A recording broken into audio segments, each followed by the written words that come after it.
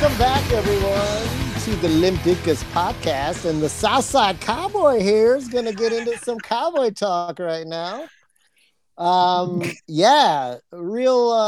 heartbreaker on Sunday that really fucked up their seeding in the playoffs, which is the most disturbing thing about the loss. No.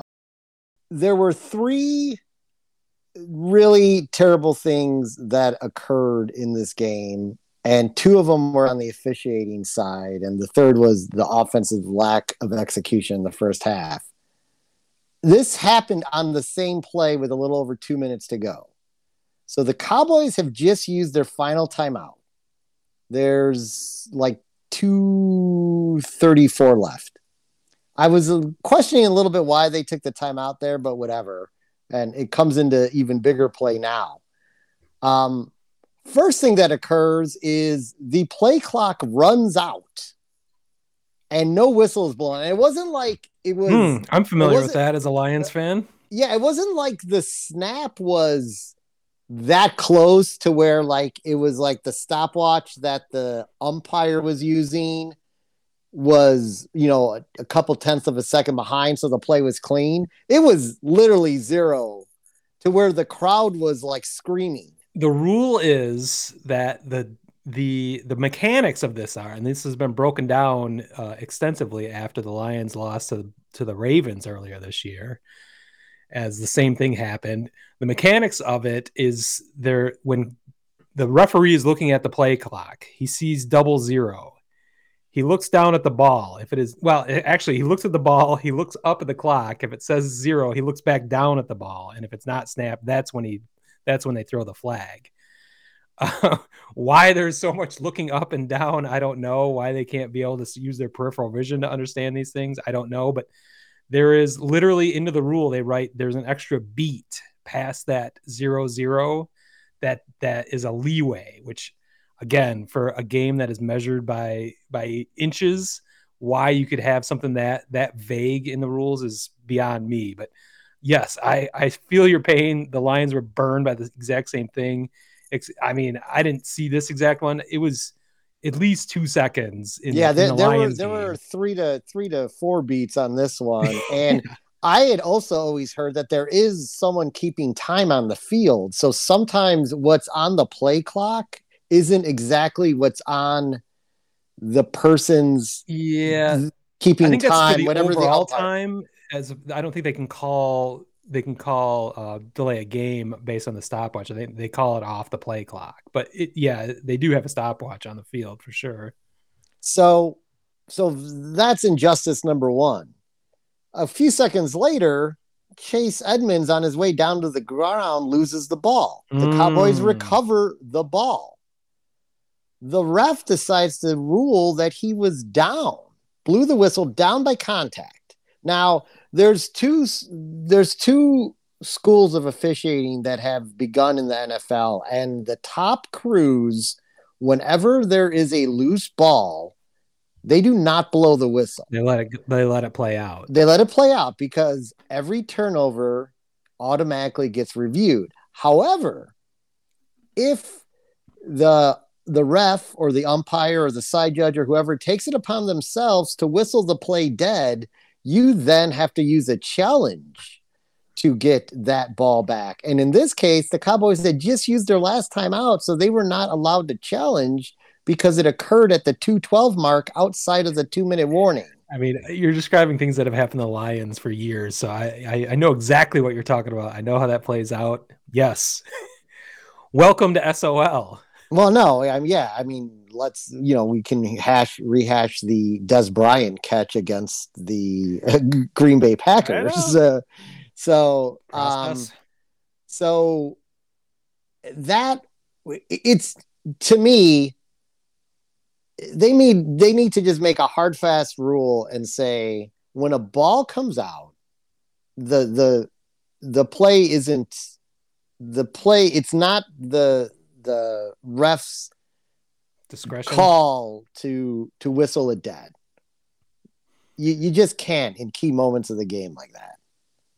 And it clearly was moving. It was a no doubter. Like the booth was just like, I can't believe this just happened. And the ref didn't even have a good angle on it. He was on the other side of it, so I couldn't even see when the ball started moving.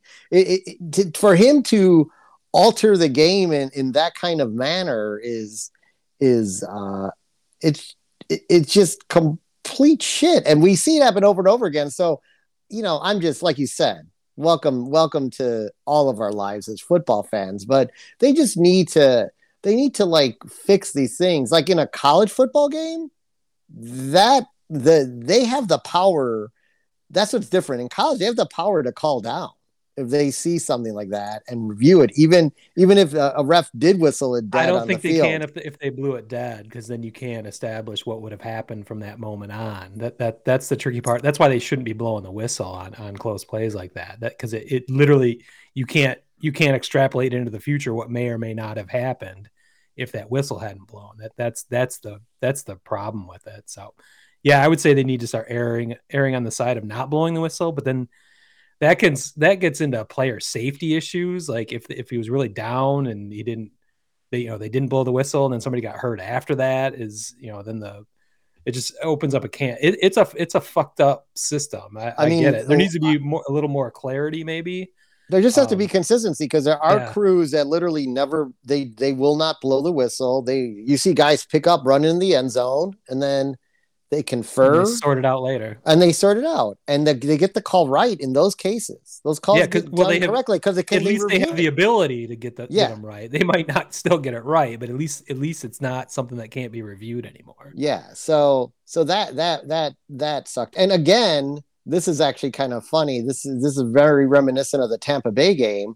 The other side of this game is the game could have been tied if Greg the Leg didn't miss a like 38-yard field goal in his first attempt of the game. He again in a key game kind of screwed the Cowboys because the game would have been 25-25 at that point then.